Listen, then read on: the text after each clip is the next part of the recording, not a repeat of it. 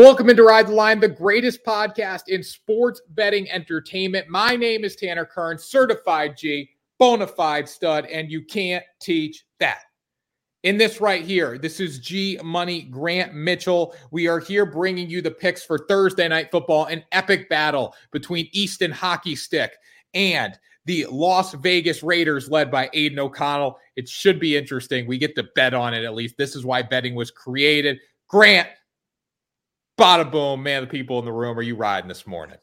Absolutely riding into one of the worst primetime matchups in recent memory. But you know what? It feels like every week we get to see it set a new low, whether it's Josh Dobbs and company winning that game 3-0. Now we got Stick versus O'Connell. The quarterback talent, I know it's because of injuries, but it's just in the drain right now. But like you said, this is why betting was invented, to carry us through the dark times of Thursday Night Football when we do have Aidan O'Connell going against Easton Stick. Easton Stick had a good career at North Dakota State. We forget about that. Easton so Stick did Bailey Zappi. He had 65 touchdowns in the season. Well, Bailey Zappi is the new starting quarterback for the New England Patriots. That's a reputable name right there, Grant, actually. Bill Belichick's done. His career's over. I saw a picture the other day, and it said, you guys are laughing. Just wait until this happens. And it's a picture of Bill Belichick in an Alabama coach's jacket next to Nick Saban. I thought that was funny. It wouldn't surprise me, like special advisor to the head coach. I feel like he needs to be a head coach, though. Needs to be. And I think he wants to break Bill Walsh's all-time record. I don't see him going to college. I think he's going to get a coaching job somewhere for sure. Oh yeah, somebody will hire him. The Commanders. Potentially the Chargers. I think they might have pulled out of the race. I'm interested to see if it's maybe the Chargers because, Brandon Staley's not going to be there. No, I mean, he probably would work wonders for Justin Herbert. At least they think he could do what he did maybe for Tom Brady. Who knows?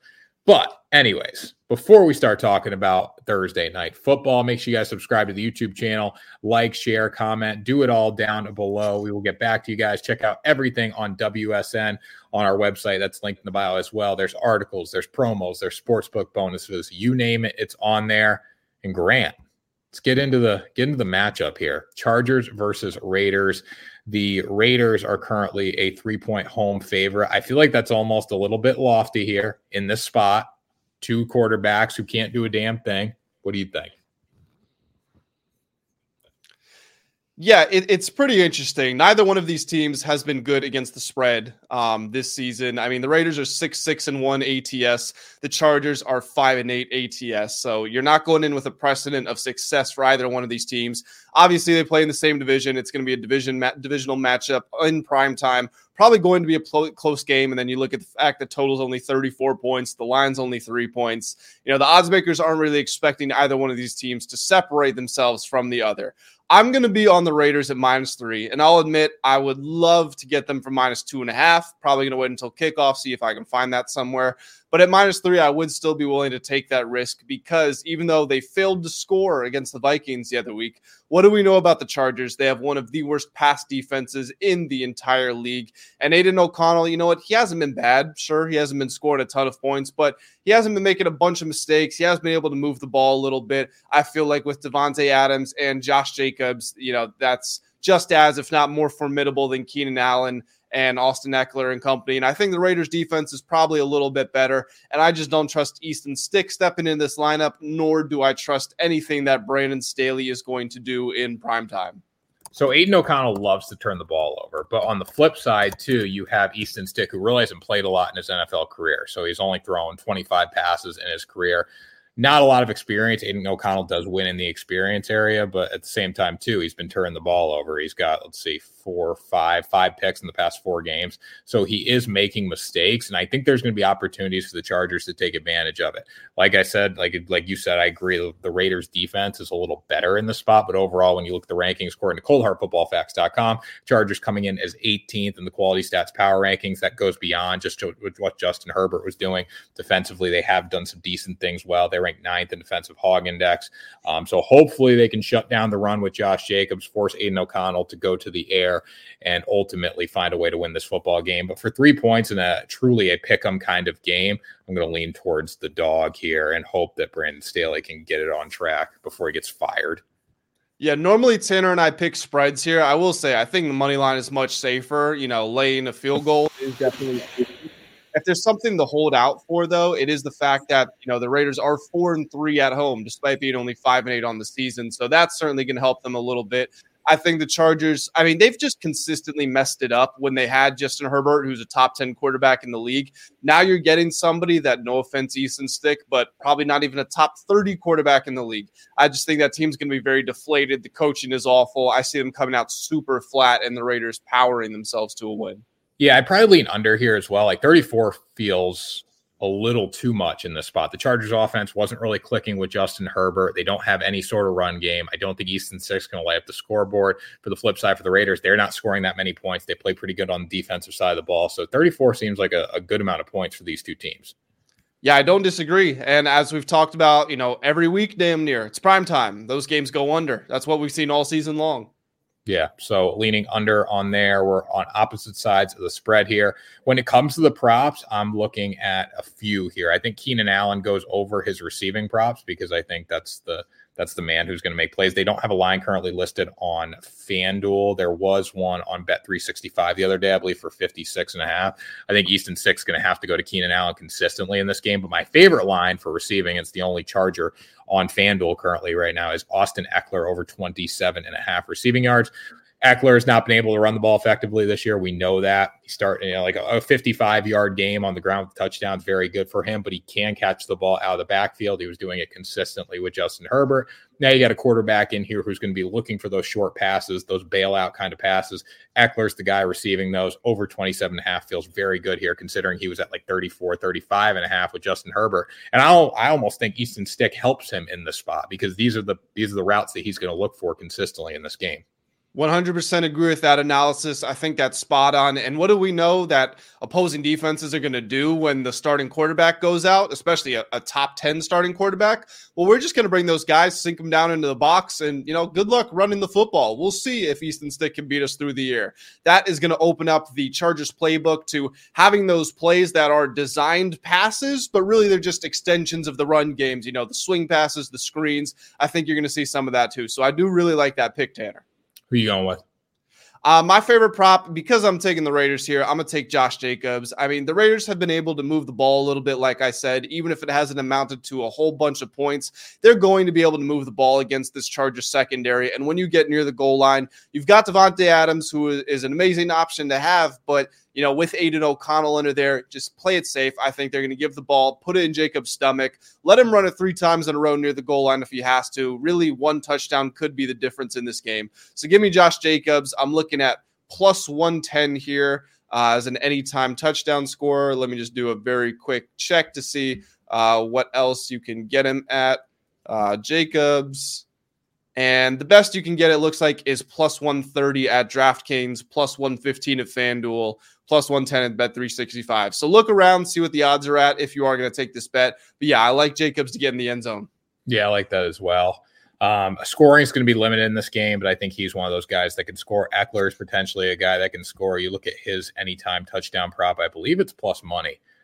Which is very not surprising because there's just not going to be a lot of points scored. But Austin Eckler, anytime's plus 170. That was usually minus 130 and lower prices even for that. So it's good we're getting some value here, even without the starting quarterbacks. Like Justin Herbert's been good, but he hasn't been able to score points either. So you're almost looking at the same kind of style for both teams.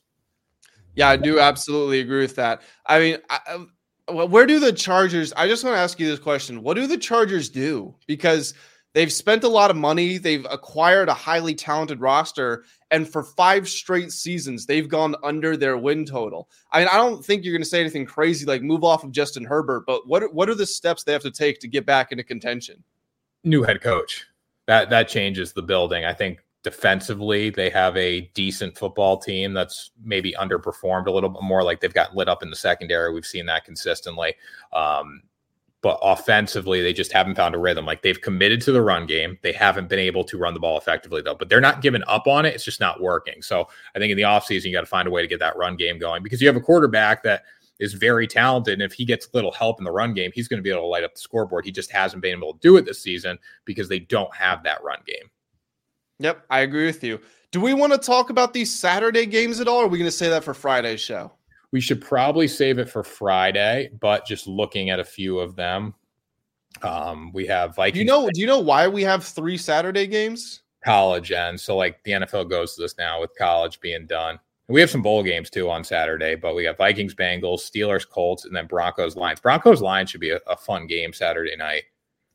Yeah, I agree with that. And that's actually, there's a pick in there. It's probably one of my favorite spread picks of the week, but we will save that for Friday's show.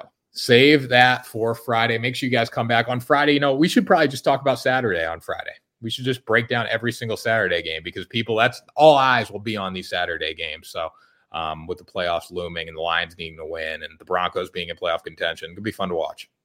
Yep, I agree with that. Before we head out of here, Tanner, a little bit of a shorter show, not the most interesting Thursday night matchup in the world. So let me do the audience a favor here, or I call it a favor. We'll see how it turns out. But let me go ahead and give a little NBA pick. In case you guys haven't been checking them out on WSN.com, the World Sports Network, Monday through Friday, I do write-ups of NBA games. So far this season, I'm 22-12 in my picks, and I'm 11-3 over my last 14, so on a bit of a heater.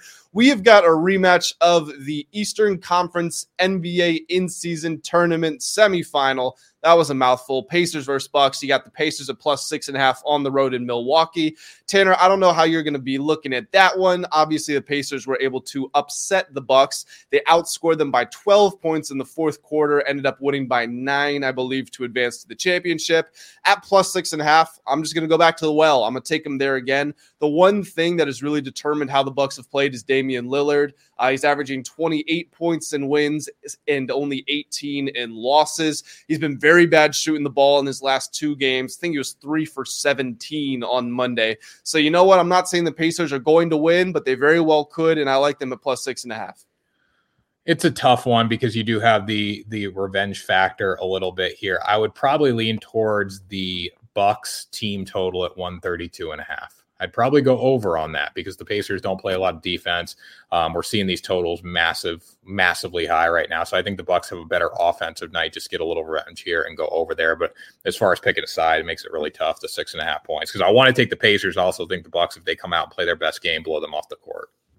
Yeah, Giannis is averaging 45.5 points in 2 games against the Pacers this season. So that could also be a prop line to look at. I think this is the 3rd time this season the Pacers have set the all-time record for highest projected win total. This game is at an over-under of 258.5. Just to compare that, I mean, we've also got Grizzlies Rockets tonight. That's at 212. So pretty large difference between those two. I think what was 258 the semifinal line? That was like the highest ever. 255 was the semi line. So this is 3 points higher. Yep. No way. Wow. That's crazy. Well, again, we'll see what happens there. I would probably lean under. It's just a lot of points, though. I'd go over on Bucks potentially, but if I'm looking at a game, like that's a lot of. You got to be pretty efficient from the field to hit this line. Yeah, 100%. You got anything else, or are we good to head out of here? Good to head out, Grant. Good to head out. That was Ride the Line, guys. We appreciate you watching on this Wednesday edition for Thursday Night Football. We'll be back on Friday with another episode. Make sure you subscribe to the YouTube channel, like, share, comment, do it all. Grant, take us out of here. That's going to do it for Ride the Line, guys. We appreciate each and every one of you tuning in. Comment, let us know what your favorite picks of the day are. Check back on Friday's show to hear us talk about the NFL weekend, and we will see you all very soon.